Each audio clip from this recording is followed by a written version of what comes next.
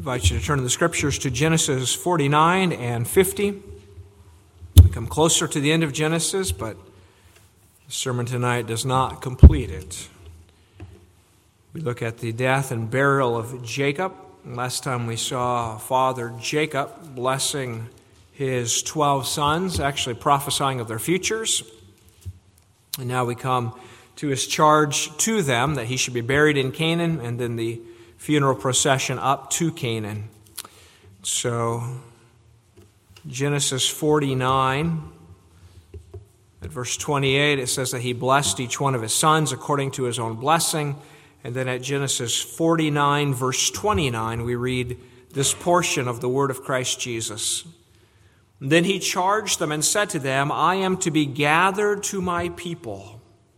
Bury me with my fathers in the cave that is in the field of Ephron the Hittite, in the cave that is in the field of Machpelah, which is before Mamre in the land of Canaan, which Abraham bought with the field of Ephron the Hittite as a possession for a burial place. There they buried Abraham and Sarah his wife. There they buried Isaac and Rebekah his wife. And there I buried Leah. The field and the cave that is there were purchased from the sons of Heth. And when Jacob had finished commanding his sons, he drew up his feet into the bed and breathed his last and was gathered to his people. Then Joseph fell on his father's face and wept over him and kissed him. And Joseph commanded his servants, the physicians, to embalm his father. So the physicians embalmed Israel. 40 days were required for him, for such are the days required for those who are embalmed. And the Egyptians mourned for him 70 days. Now when the days of his mourning were past, Joseph spoke to the household of Pharaoh, saying, If now I have found favor in your eyes, please speak in the hearing of Pharaoh, saying, My father made me swear, saying, Behold, I am dying. In my grave which I dug for myself in the land of Canaan, there you shall bury me. Now therefore, please let me go up and bury my father, and I will come back. And Pharaoh said, Go up and bury your father as he made you swear. So Joseph went up to bury his father, and with him went up all the servants of Pharaoh, the elders of his house, and all the elders of the land of Egypt, as well as all the house of Joseph, his brothers, and his father's house. Only their little ones, their flocks and their herds they left in the land of Goshen. And there went up with him both chariots and horsemen, and it was a very great gathering. Then they came to the threshing floor of Atad, which is beyond the Jordan, and they mourned there with a great and very solemn lamentation. He observed 7 days of mourning for his father. And when the inhabitants of the land, the Canaanites, saw the mourning at the threshing floor of Atad, they said, This is a deep mourning of the Egyptians. Therefore its name was called Abel Mizraim, which is beyond the Jordan. So his sons did for him just as he had commanded them. For his sons carried him to the land of Canaan and buried him in the cave of the field of Machpelah before Mamre, which Abraham bought with the field from Ephron the Hittite as property for a burial place. And after he had buried his father, Joseph returned to Egypt, he and his brothers, and all who went up with him to bury his father. God's holy word. Let's ask for his blessing on it. Gracious God in heaven, wondrous are your works. Awesome are your deeds to the sons of men. May we behold the glory of our Lord Christ as we see him march through history with his people, working out the sovereign purposes of God. Grant us, O Lord, the eyes to see, the ears to hear, and the hearts to believe, and may you be magnified. In Jesus' name we pray. Amen. Well, saints of God, if the Lord should tarry, then we will all face our own death. Some of you may know tonight exactly where you plan to be buried. Maybe you have purchased the burial plot. Some maybe have never considered the question, haven't begun to think of that. And the question of where one should be buried can actually be a little perplexing. If you've moved geographically from one location to another, where should you be buried? If you've been married more than once, maybe that's a difficult question. If you had 4 wives at one time, then I imagine that's a especially difficult question. Jacob having 4 wives or 2 wives and 2 concubines. In any case, burial is probably not our favorite topic. And yet tonight, in God's providence, we stand again at a graveside. And it's actually rather sad, isn't it, as we come to the book of Genesis, that we're standing at a grave, because the book of Genesis began with the creation of humanity. Man made to live and not die. Man made in the very likeness of God, to know Him and love Him and live with Him eternally. In the opening chapters of Genesis, Adam and Eve were not found shopping for burial plots, were they? They weren't found contemplating their own deaths. But the book that begins with life ends with death. This death of Jacob, and then the very last verses of Genesis, the death of Joseph. And so the book that at the beginning had given the warning, if you eat of this tree, you will surely die, has proven that threat, hasn't it? Because through the marching of all these years, it's been death upon death. In chapter 5, we have the genealogy of Adam, and so lived so many years and he died, and so lived so many years and he died, and on it goes. And you come to the end of Genesis and it's still happening. People are still dying. Death has invaded this good world of God, and we might think we haven't gotten very far. We're still at the grave. But Genesis is not written as a word of discouragement, is it? Edmund Clowney, in his excellent book, The Unfolding Mystery, Discovering Christ in the Old Testament, writes, "Yet Genesis was not written as a death knell tolling the doom of human sin. It was written to trace the hope of God's deliverance, His promise of salvation." If God was going to leave us to death, He didn't need to write this book, did He? But God's written this book because God didn't leave us to our death. He has intervened to bring about life. And so a great deal has actually taken place in the book of Genesis since the entrance of death. God has been at work since Genesis 3 when He came to Adam and Eve and He proclaimed that opening promise that there would be a son of the woman who would crush the serpent, who would intervene in this evil world and reverse the effects of the kingdom of death. And God has been at work on behalf of humanity that rebelled and loved darkness. God has been at work on a people that have come under His wrath. And God has chosen this family of all the families upon our earth, this family of Abraham. And God has chosen Isaac, the son of Abraham. And God has chosen Jacob, the grandson of Abraham. And God has chosen Joseph, the great-grandson. And God has been at work here, hasn't He, to bring about through the womb of this family a Savior who will taste death for all of God's people and bring them life. And so faith in this Savior, Jesus Christ, changes everything then, because faith in the promise means we have a future, and therefore we have a hope, and that hope affects our lives. It's in gospel hope that we can live in peace and die in peace because we know that there's a hereafter. And so our lives are not overcome with sorrow and despair and hopelessness, but trusting in the promises, trusting in the great-great-grandson of Abraham, our Lord Jesus Christ. We know there's a future. So we will face death if Christ tarries. Someone said that in earlier generations they prepared for death, and we sort of tried to avoid it.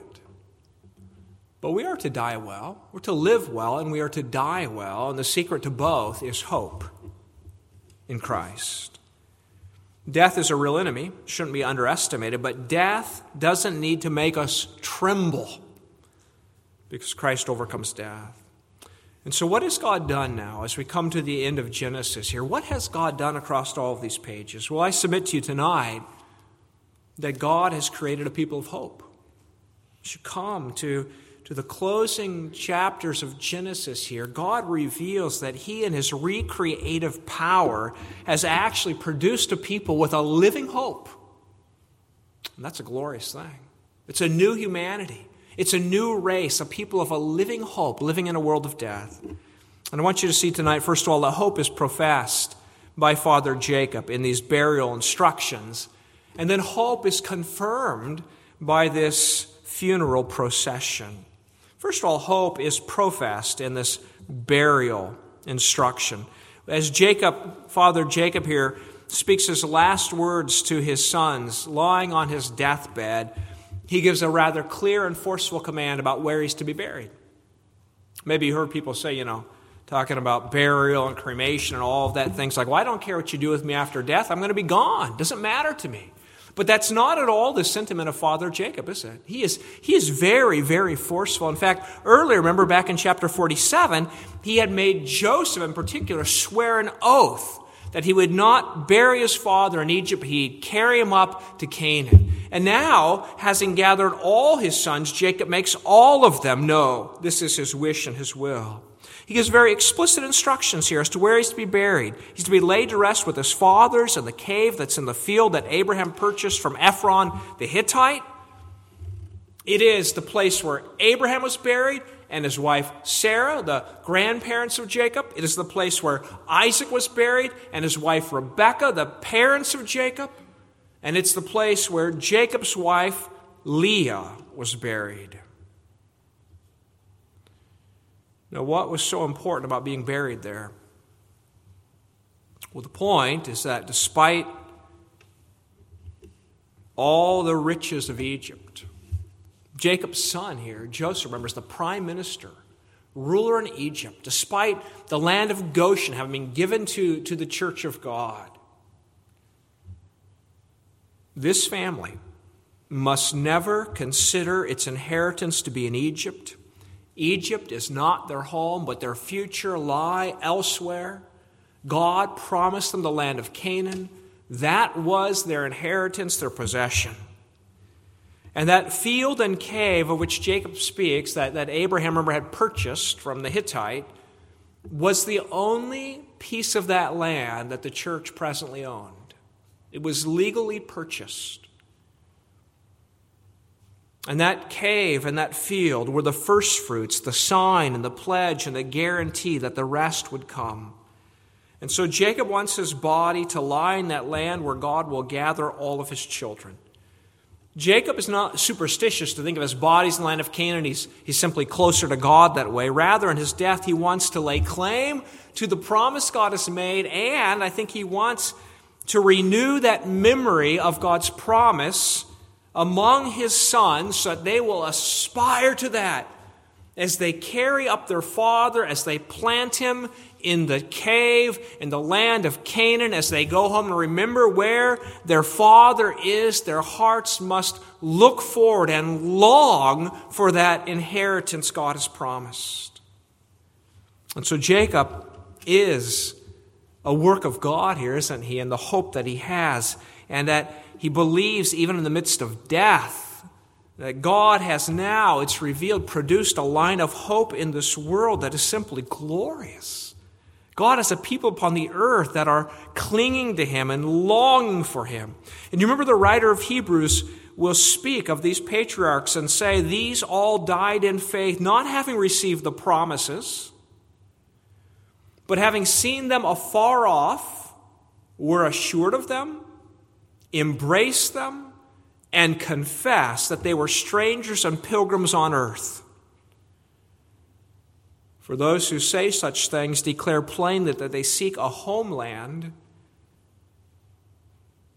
And truly, if they had called to mind that country from which they had come out, speaking here of the Chaldeans, they would have had opportunity to return. But now they desire a better, that is a heavenly country. Therefore, God is not ashamed to be called their God, for he has prepared a city for them.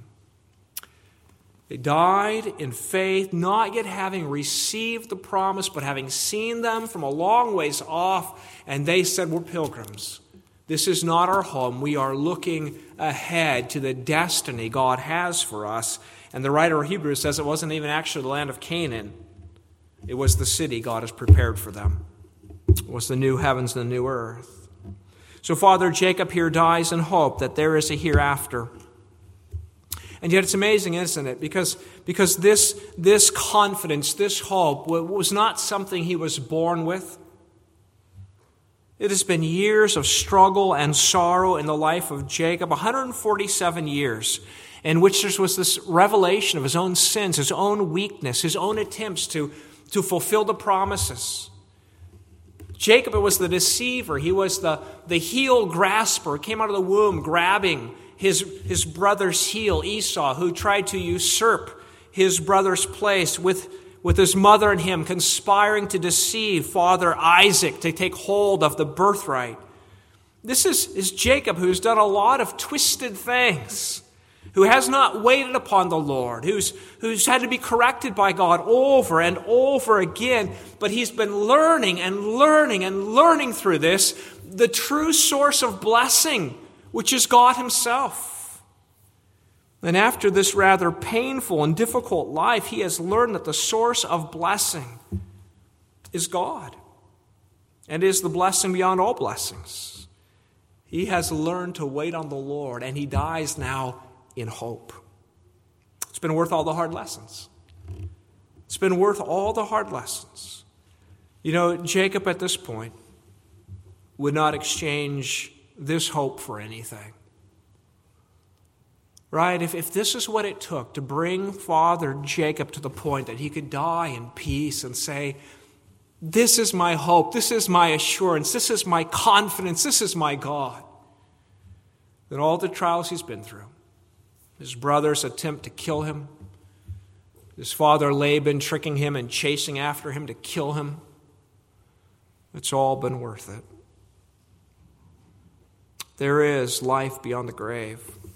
Jesus, remember later, when the Sadducees, who don't believe in a resurrection of the dead, came to Jesus with that great problem. 7 brothers, each of whom married the same woman. After each brother died, the next one married her. So 7 brothers all had been married to this one woman. Well, whose wife will she be in the resurrection?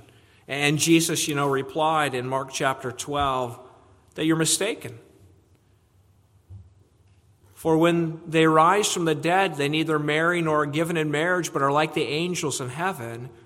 But concerning the dead that they rise, have you not read in the book of Moses, in the burning bush passage, how God spoke to him saying, I am the God of Abraham, the God of Isaac, and the God of Jacob. So Jesus says, he is not the God of the dead, but the God of the living. The God of the living. God tonight is the God of Abraham and the God of Isaac and the God of Jacob. He is the God of the living. These men live because Christ. So Jacob can face death unafraid. God has prepared a home for him. And he can face death not only unafraid, but satisfied because he knows the Lord of blessing. How do you look at death tonight, brothers and sisters, as the people of God? Are you ready to die tonight? Have you settled in your mind what is the source of happiness? Do you have it settled in your mind what is the greatest blessing? Can we, in the midst of death, testify that there's just one thing that I need? One request, that I may dwell in the house of the Lord forever, as we sang. We say that the one thing I'm looking forward to is my inheritance, and my inheritance is God himself. And we say, for instance, with Psalm 16, O Lord, you are the portion of my inheritance and my cup. You maintain my lot. The lines have fallen to me in pleasant places. Yes, I have a good inheritance. Therefore my heart is glad and my glory rejoices. My flesh also will rest in hope. For you will not leave my soul in Sheol, death, nor will you allow your Holy One to see corruption. You will show me the path of life. In your presence is fullness of joy, At your right hand are pleasures forevermore. Is it settled in your mind tonight beyond a shadow of a doubt that God as your inheritance is your great good, the greatest good that anyone could possibly have, and that if you have Him, you have a good inheritance? Jacob's composure is remarkable, isn't it? That after he commands his sons to bury him in Canaan, then verse 33, he drew his feet up into the bed and breathed his last and was gathered to his people. What composure, what strength and presence of mind as he approaches death. John Calvin says he courageously fulfilled the prophetic office enjoined upon him. Jacob demonstrated a clear conscience that the matter was altogether settled. Despite all my twistings, despite all my failures, despite all my sins, this I know, I belong to God, and I will receive my inheritance. He's able to leave the world without terror. You know, our world is consumed with the idea of euthanasia, which doesn't mean young people in Asia. Euthanasia, spelled differently, speaks about, well, literally it means good death, a good death. And according to those who promote euthanasia, what's a good death? Well, it's a death to die in which you avoid pain and suffering. You end your life because you have a terminal disease and you're not going to ever be healthy again. Maybe there's suffering ahead, and so you end your life, you take your life when you want to die or when somebody wants you to die. Philip Evison, his commentary has helped me out a lot tonight. He says, people who suggest such ideas as euthanasia express their opposition to God and fail to appreciate the awful suffering that awaits unbelievers after death. It is those who die trusting God who die well. Genesis is a book of beginnings. Tonight it reveals just how much it's a book of beginnings, because it's not just about the beginning of creation. God spoke and it was. But this is the book of beginnings concerning the new creation. That God has intervened in a people who've come under the curse of death with the promise of life, and He has changed them. 1 Peter says we've been begotten again to a living hope through the resurrection of Jesus Christ from the dead. God has created, as we see in Father Jacob here, already a new human life, one begotten from the dead, to believe that there is life, who receive life. This is such a unique and wonderful thing. What horrible torments agitate the mind of the wicked when, if they're ever sober enough, they consider the reality they must stand before the living God and give an account. Can you imagine to be on your deathbed? And even if you only thought maybe I might have to stand before the Almighty God and give an account and face His judgment. Imagine the terror. It's no wonder people intoxicate themselves in so many different ways and seek to avoid any mention of death. But how different for those who know a righteousness that is not their own, what the Reformers called an alien righteousness, a foreign righteousness. That means that we have a righteousness in which to stand before God that's not of ourselves, but has been credited or imputed to us by another. We have the righteousness of God Himself, God's own Son, the Christ, who kept all the commands for us, who died bearing all of the curse for our sins, and who imputes to us His righteousness, that we may stand before God forgiven and perfectly obedient to all of God's commandments so far as His law is concerned. Christ who bore the agonies of hell. It's Christ who suffered the curse. It's Christ who said, my God, why have you forsaken me?" And having said it is finished, he'd paid the price, then he could say, Father, into your hands I commit my spirit. And he opened that door for all of us to say it, Father, into your hands I commit my spirit, in hope that you will not leave my flesh in corruption, but that you will lift me up to glory. Because we believe on the death and resurrection of our Lord Jesus, we are able to go willingly to God because we are sure that there is a hereafter. We can say that to live is Christ and to die is gain. And so Jacob's composure is not altogether foreign to the church that comes after him, but believers may lay down their head in peace. And our guarantee tonight is not a field purchased by Ephron the Hittite. But the Bible tells us in the New Testament that our guarantee and pledge is the Holy Spirit poured out upon our hearts, which Ephesians 1 says is the guarantee of our inheritance until the redemption of the purchased possession, until the day of our full redemption. The Holy Spirit in us is the first fruits of the new creation. The Spirit in us is the down payment. We have God in us, the guarantee that we'll be with God forever. So despite all our infirmities and all our sins, we may commit our souls to God and not count death as an overly grievous thing, because through death now, upon the perfect work of Christ, we enter into our everlasting home prepared for us. Are you prepared tonight to die well? Is it settled in your mind that your great good is to know God through Jesus Christ? And that you can say, all of my sins have been satisfied, and all the righteousness I need to be accepted by God has been freely credited to my account. And I may lift my feet into my bed and breathe my last, because at the moment I breathe my last breath on earth, I breathe my first breath in heaven. I belong to Him.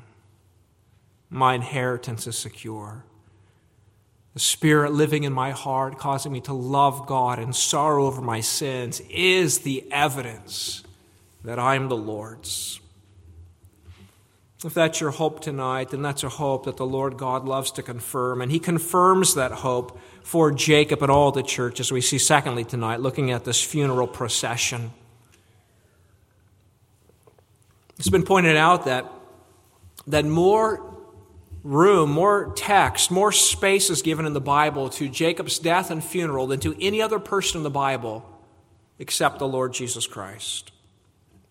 God is wanting us to look at this. And what we see after the death of Father Jacob here is that Joseph, chapter 50, verse 1, falls on his father's face and weeps and kisses him. And the New Testament tells us in 1 Thessalonians that we do not grieve as those who have no hope, which doesn't mean that we don't grieve.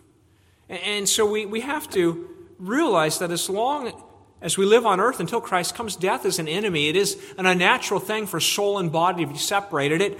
It sorrows us to see the humiliation of death visited upon any human life, especially upon those we love. When that bond of fellowship now is temporarily separated, it's broken, and we miss that person, and we grieve, and we see even Jesus at the tomb of Lazarus, of course, grieving and weeping. But God had kept His word to Father Jacob. Remember, He had told Jacob back in chapter 46, before Jacob went down to Egypt, he said, Joseph's hand will close your eyes. And God is faithful to His promises down to the smallest detail.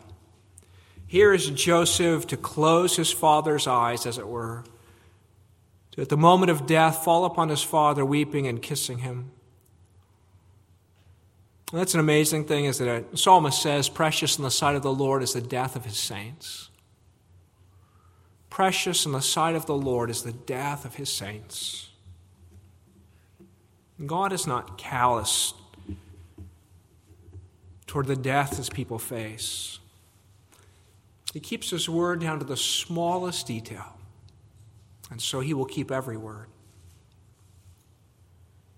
In the mourning over Jacob here is remarkable. we read not just that Joseph weeps over him, but we read in verse 3 that 40 days were required for him for embalming him. And he's being embalmed here not by some superstitious way. In fact, people point out that he's embalmed by the physicians, not by the priests, with all their pagan ritual. He's embalmed by the physicians, but he's embalmed so he can be transported, presumably, to Canaan. And we read that there's actually, at the end of verse 3, that the Egyptians mourned for him 70 days. Now, scholars tell us that the mourning period for a pharaoh was 72 days. And so Jacob here is mourned for about the length of a pharaoh. It's remarkable, isn't it? We know when a U.S. president dies, he lies in state, and there's all the time there, the dignitaries come and visit, and the nation pauses. We think of the death of Queen Elizabeth and all the pomp and ceremony that went into that. It's a monumental moment, isn't it? Something is going on here. The father of Joseph, the one who is prime minister, who saved Egypt from starvation, the father of Joseph has died, and he's treated like royalty here. But it's more than that. It's that a world superpower, the nation of Egypt here is pausing to mourn the death of the father of the Israelite nation. It's as if the whole world, in a way, stops to give attention to the father of the church. And God is, I think, suggesting to us here, he's proclaiming that there's something of worldwide significance that's taking place. We think nothing much has happened in Genesis. We got one small family, Abraham, Isaac, Jacob. Jacob's family goes down to Egypt, and there are only 70 people. No big deal. And now Egypt, as a nation, is mourning the death of Father Jacob. But then something more. Joseph asks Pharaoh if he can take his father's body up to the land of Canaan, the promised land. You might imagine that Joseph might have been a little bit tentative. He's going to ask Pharaoh, can we go bury him somewhere else? What, Egypt's not good enough for you? The great land of Egypt? And go back to the puny land of Canaan? But Joseph in faith asked the question. And what happens? In God's glorious providence, what's the result? Well, it's this, verse 7. So Joseph went up to bury his father, and with him went up all the servants of Pharaoh, the elders of his house, and all the elders of the land of Egypt, as well as all the house of Joseph and his brothers and so forth. What an amazing thing. Verse 9, and there went up with him both chariots and horsemen, and it was a very great gathering. What a spectacular procession. You imagine them traveling along the Nile and through the Sinai steppes and then up to the land of Canaan. What a sight this must have been. Egypt and all of their royal colors, Egypt with horses and chariots, protection. You got the troops, the army, Egypt with all the elders of the land. What an amazing thing. That a pagan nation is journeying to the promised land with the church.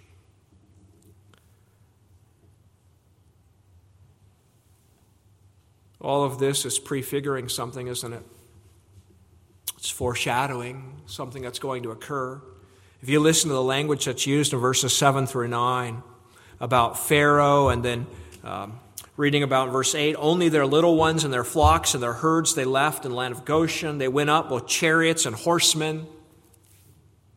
Can you hear it? The echoes to come in the Exodus. They will go up, but this time their little ones and their flocks and herds will go with them. They will go up, but this time they won't be escorted by chariots and horsemen. They'll be chased by horses and chariots. God's going to do it again, isn't he? Jacob's death was a kind of acted out prophecy of what was coming. God, who moved Pharaoh in Egypt for the sake of his church, would again move the heart of Pharaoh, a different Pharaoh, to let his people go again. And God, who caused them to weep for father Jacob, will make Egypt weep for the death of their firstborn sons.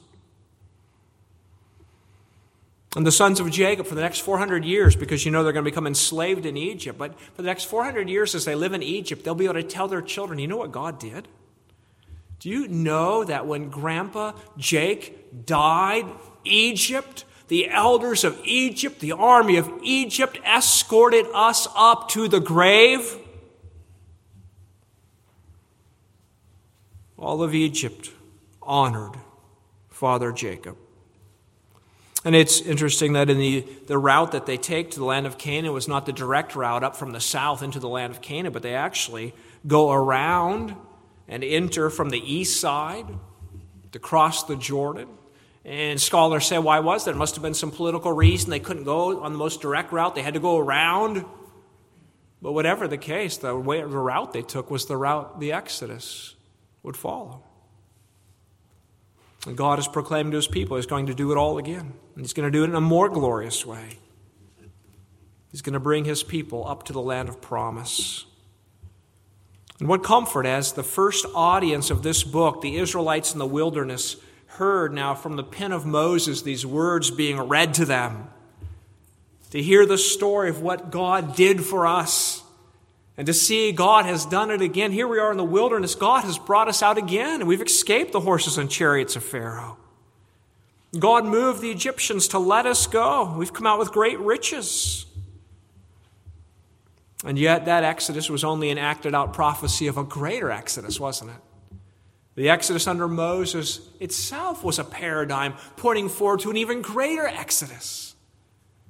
The prophets foretold a day that would come when the whole world, the nations, would come to the land of Canaan. And in fact, they would be escorted to their inheritance from all the nations upon horses and in chariots, Isaiah 66:20. But ultimately that comes in Jesus Christ. As Christ at the Mount of Transfiguration is visiting with Moses and Elijah, we read that they spoke to Christ about the Exodus. They spoke to Jesus about the Exodus he would bring. That by his death and resurrection, he'd bring his people out of slavery to sin and Satan and death and open a new way for them. God would bring the greatest confirmation to our hope, and he has. The great confirmation to Jacob's professed hope is not this funeral procession, but the great confirmation of the hope we have tonight is that Jesus Christ died and was laid in the tomb and has been raised from the dead as the first fruits of the resurrection.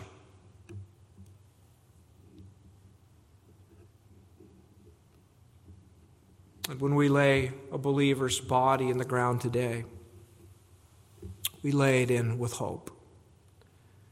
And we know more than Father Jacob knew, because we stand on this side of the victory of our Lord Jesus, who has led the greatest exodus, who has triumphed over principalities and powers. And yet we wait for the last enemy of death to be put beneath Christ's feet. As we see in Genesis here that God has done a marvelous thing. Don't say that we're no further than when we started, that we soon came to death in Genesis, that we read a whole genealogy of death in Genesis 5, and now nothing has happened. No, something glorious has happened. The book of New Beginnings tells us the beginning of a new humanity, a new people who look past death in hope to the resurrection of the dead and to the city that God has prepared for them. As you look at your life tonight, is it evident to you that you are part of that new humanity? That you are living in hope and you plan to die in hope? That you're part of the new thing God is doing upon the earth? That you see in Jesus Christ's exodus your future? That as he was laid in the tomb and raised from the dead, so will I. Are you able to say with Father Jacob, I refuse to be buried in Egypt. This is not my home.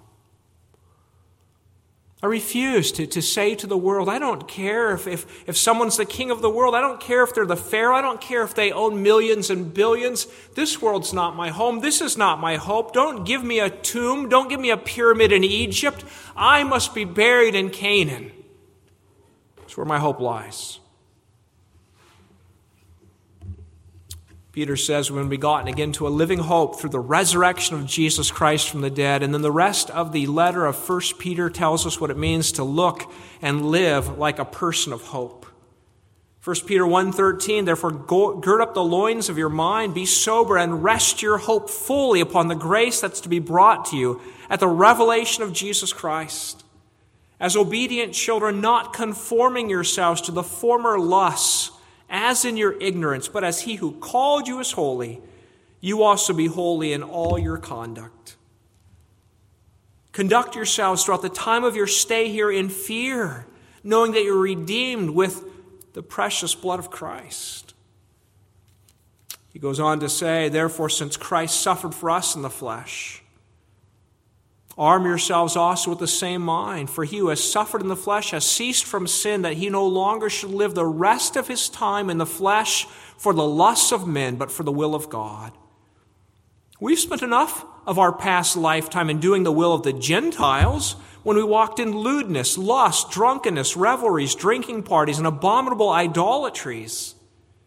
In regard to these, they think it strange that you do not run with them in the same flood of dissipation.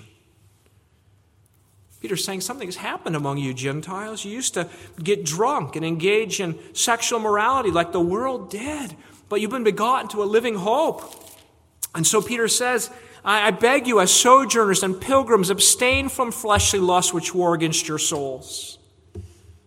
Live lives of hope among the world. So 1 Peter 3:15, be ready to give a reason for the hope that is in you with meekness and fear. You see it? The children of Jacob live in hope. And if you live in hope, then you live different from the world. And where the world says, I have no hope, so I'm going to get drunk. I have no hope, so I'm just going to indulge the appetites of my flesh. The believer says, I will be holy because I'm seeking the face of a holy God. And if you live that way, you live in hope, then Peter says, the world's going to say, this is strange. Why don't you guys ever have any fun? Why don't you come to our parties? And then we'll say to the world, oh, we have fun that you know nothing about. Let me tell you about my hope.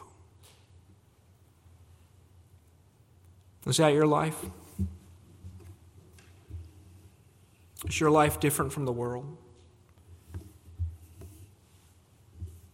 Sometimes we grieve the world doesn't ask us more questions.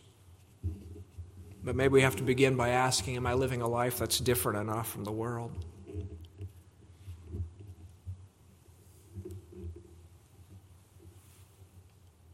Have I lived in such a way that it appears Egypt is my home? Or am I living in such a strange way? I mean, think of that procession going up. All of Canaan stood still and said, what is this? This great mourning of Egypt. We've never seen anything like this. This grand procession up into our land to bury a body. But you see, that's what the world should say as they look upon the church. What is this? Who are these strange people? And then we say, we're the people who belong to the Lord Jesus Christ, who died and rose again. Amen. Let's pray. Father in heaven, we thank you that you have worked in our hearts a new and a living hope. We thank you, Heavenly Father, that you've given to us what we would never know in and of ourselves. That you have taken our hearts and affection from the world and you have set them in a new place. That you've taken us from a love of death to give us a love of life. That you have rescued us from the slavery of sin to bring us into the liberty of the Lord Jesus. Oh God in heaven, we praise you that you began a new work upon the earth as evidenced in Father Jacob. And we pray, Lord, as the children of Abraham and Isaac and Jacob, that we, Father, may glorify you by walking in hope, living in hope, and dying in hope. Oh, Father, hear our prayer. and be merciful to us, that you may be glorified upon the earth in the great works you do for the sons of men. Amen.